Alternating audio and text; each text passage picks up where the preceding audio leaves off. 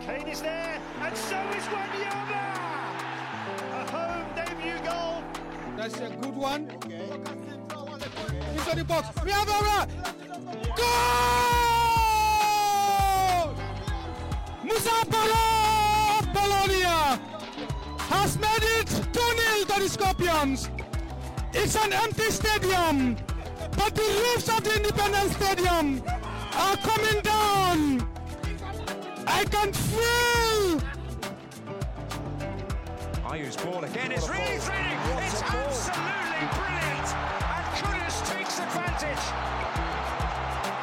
And Ghana in total command here. Header, St. George.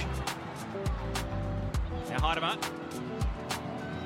Cuts it in. Adriana Leon. What a hit!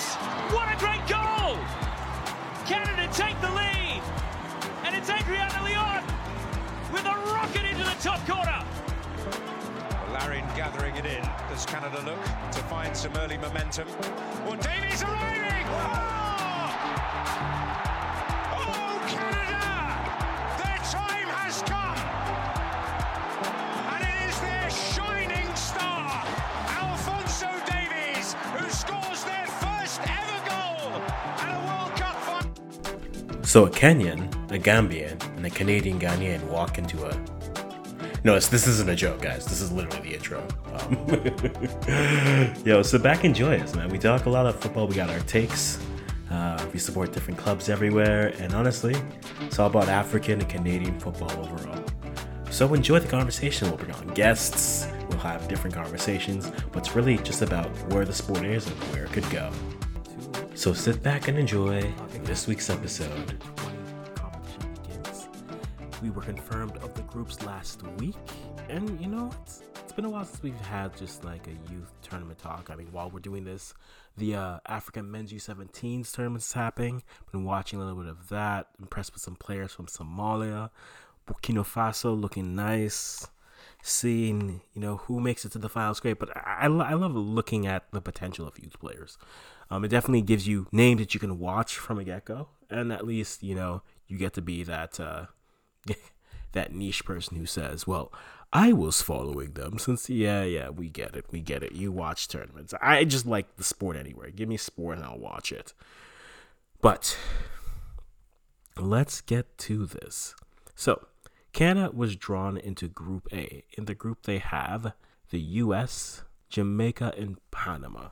And it's very interesting that it's those three teams out because the U17s just happened last year and the U20s are happening this year. A lot of teams, we haven't seen the U.S. team as of yet. They're running a training camp right now to kind of form their team, and we'll be hearing from what that final 20 players will be. But you see a lot with Canada and Jamaica, a lot of just, you know, we're just going to graduate the U17s up to the U20. And that can work in different aspects. With both those teams specifically, now you also add the element of a new coach. The Canadian girls go from Emma Humphreys all the way to... Is it Emma Humphreys? I think it is. Yeah, they go from Emma Humphreys... Yep. I had a moment where I lost myself. Yo, she's really just 3 years, man. Okay, we're not going to talk about this. I just saw what her date of birth is, and it made me feel young and old all at the same time. Okay, so they go from Emma Humphreys to Sydney Tai, and I'm not going to say that I'm concerned, but I do think this group, if we're looking at Canada, we're going to have to rely a little bit on the talent that we do have. Now, the interesting conversation will be, what does Canada do with its roster?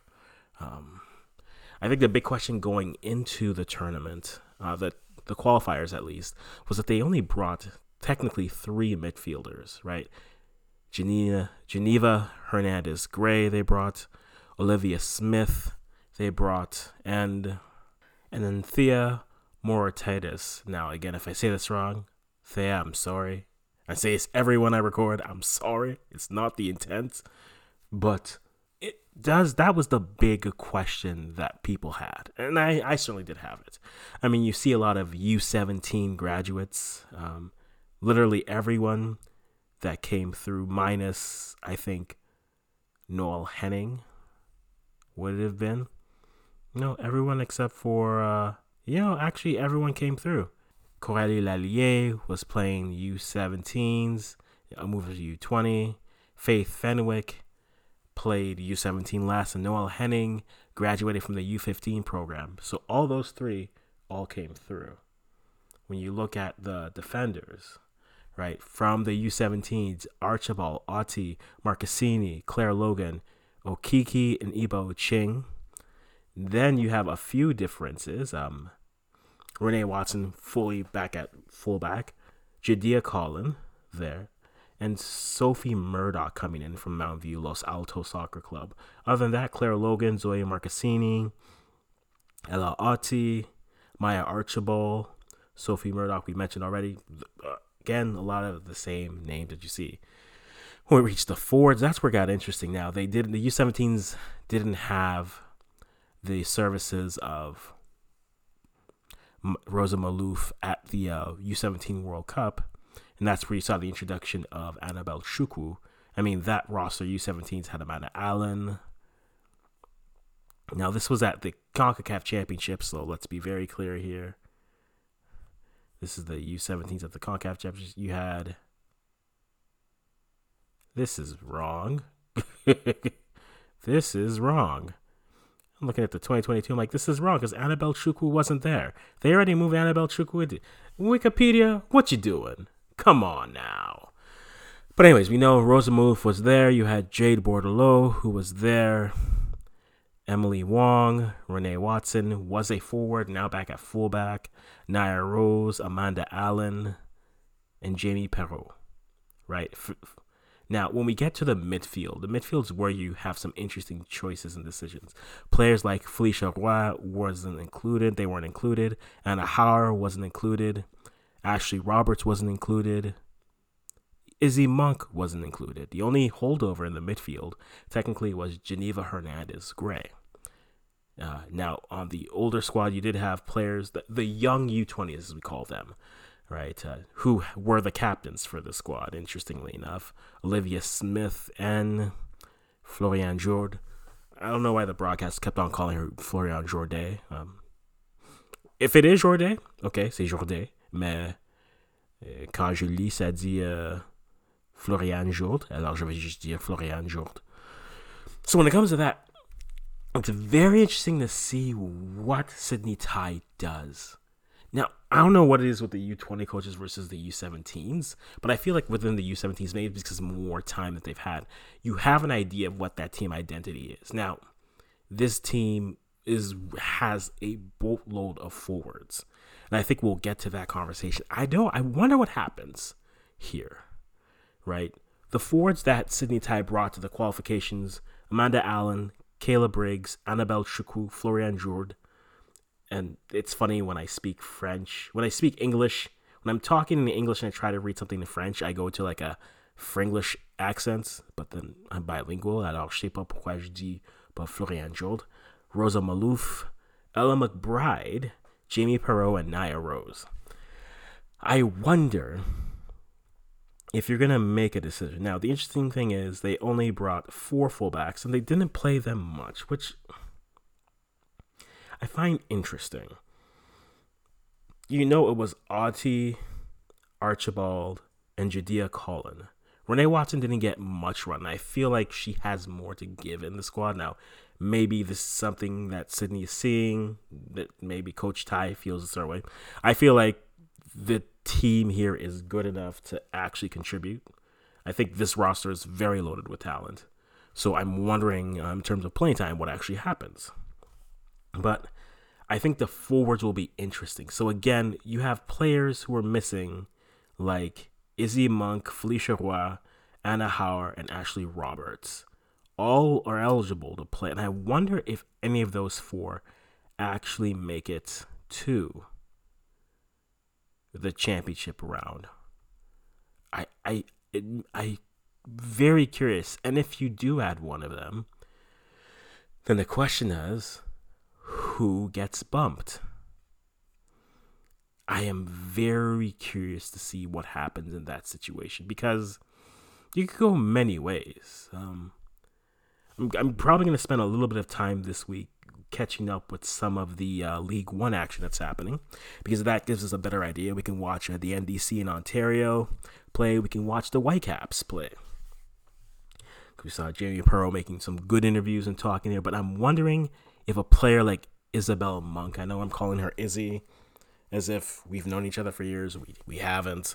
But I wonder if Isabelle Monk makes this team, and if she does, who does she push off of this team? And if we were going to do that, if we were going to add another midfielder, because that is a question. Olivia Smith is more of that 10. I know they're playing her more of an 8 here, and then a player like Floriane Jourde, she can play in different spots. And that's the problem, right? When you're looking at U20s, you think, okay, well, there's a bit of flexibility that goes into it. I'd rather have players playing in positions where they're really comfortable. And if their Moratidis is a player that Sydney Tide trusts in the midfield, you'd want at least a couple more, right? You saw the mentality that they took when they had the ball in this qualification. It was just to score goals and work there. Now, can they work as a unit? And I think Geneva Hernandez-Gray did an amazing job in the midfield. But you can't ask her to be the lone line of defense against the likes of the U.S., Panama, and even Jamaica. And not to diminish them, I didn't rank them in a ranking where I thought one was good or one was bad. I just think you're playing teams. You're in the end game now. All these teams have some good quality players. All three teams, based off what I see, or based off their reputation, USA, are good passing teams. Jamaica look far improved passing in their matchups, and Panama look comfortable on the ball as well, which means pressure may not be the only way to go through, right? It's just pressure, but also being structurally sound in your shape. So that's going to be a big thing I'm looking at with Sydney Tide. This team, to be honest, it may be an overstatement. I think this team is too talented to not make the FIFA World Cup. Right, I saw what they did at the U17 level, and some of these players are now just regaining form. I think it helps, especially for the players who are playing League One right now. It helps that League One has started, so at least they're getting games, at least they're getting match fitness, and at least because they're grouped and clumped together, right? You have a big group that are with the NDC in Ontario, so like Malouf, Chukwu, Kayla Briggs. The fullbacks, all the fullbacks are in the NDC Ontario. So at least they're getting that cohesion there. And then the Whitecaps, you have Claire Logan, Maya Archibald, Janita Hernandez-Gray, Jamie Perreault. Like, it's good, and then Amanda Allen's getting pro reps there. I think if we're going to make a bit of a prediction, I would make the prediction that if you were going to add a midfielder, I think a player like Isabelle Monk would be a good player to add in, just based off how she's looked so far in League One. And if I have to bump someone, I think the forwards have enough firepower, and it's a tough one to leave out. But I might bump a player like Nia Rose, just because there's a bit of a redundancy.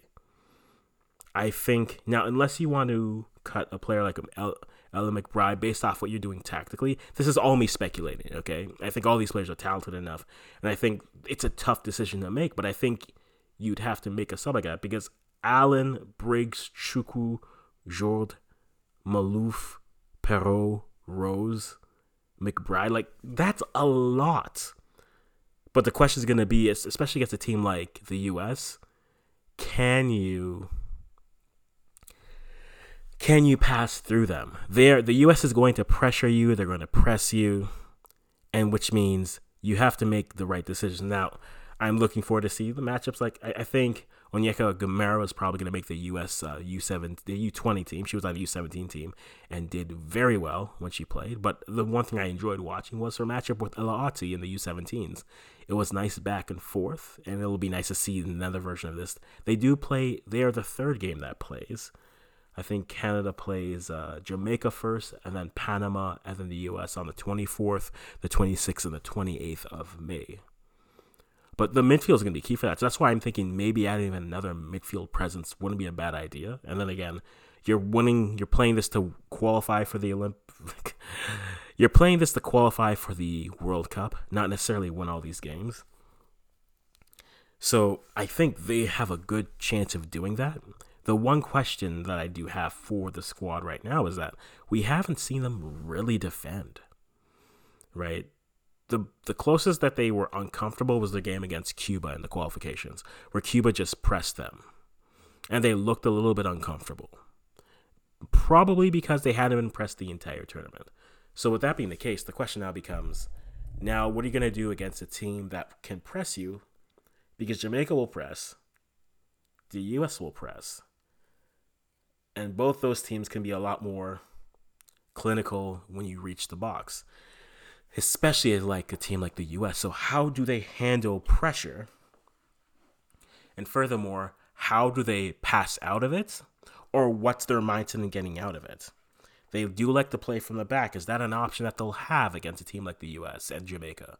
Panama maybe as well, right? The midfield will be key. I think Geneva Hernandez-Gray, again, showed a lot in the qualifications. But now, again, we're all stepping up here. I wonder how Sydney Tai sets up this team. Does she go with a traditional 4-4-2 to have two strikers? Does she go with a 4-3-3, leaving Annabelle Chukwu up top? Right. Names I'm curious to see.